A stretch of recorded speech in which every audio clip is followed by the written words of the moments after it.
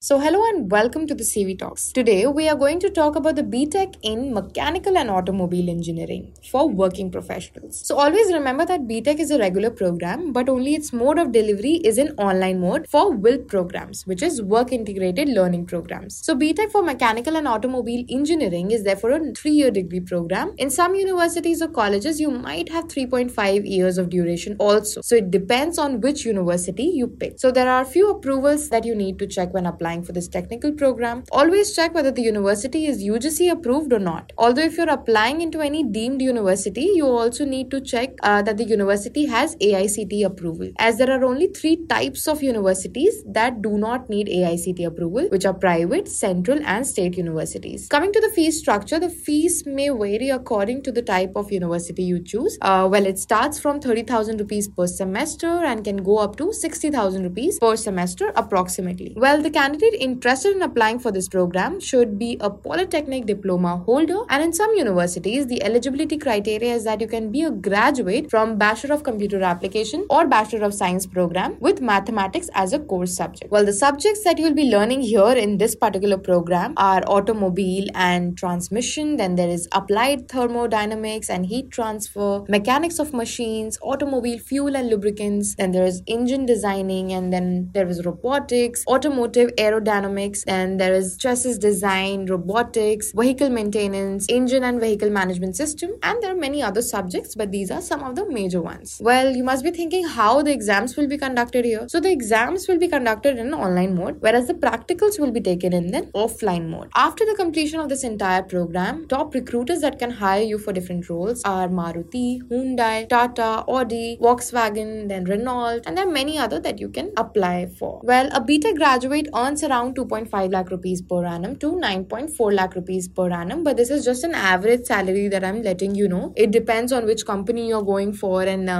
what kind of job role you are getting there. With that, we come to the end of our podcast. I hope this podcast gave you an insight of what this program can offer, and for more such podcasts, log on to collegevidya.com, and also don't forget to follow us on Spotify under College Vidya Talks.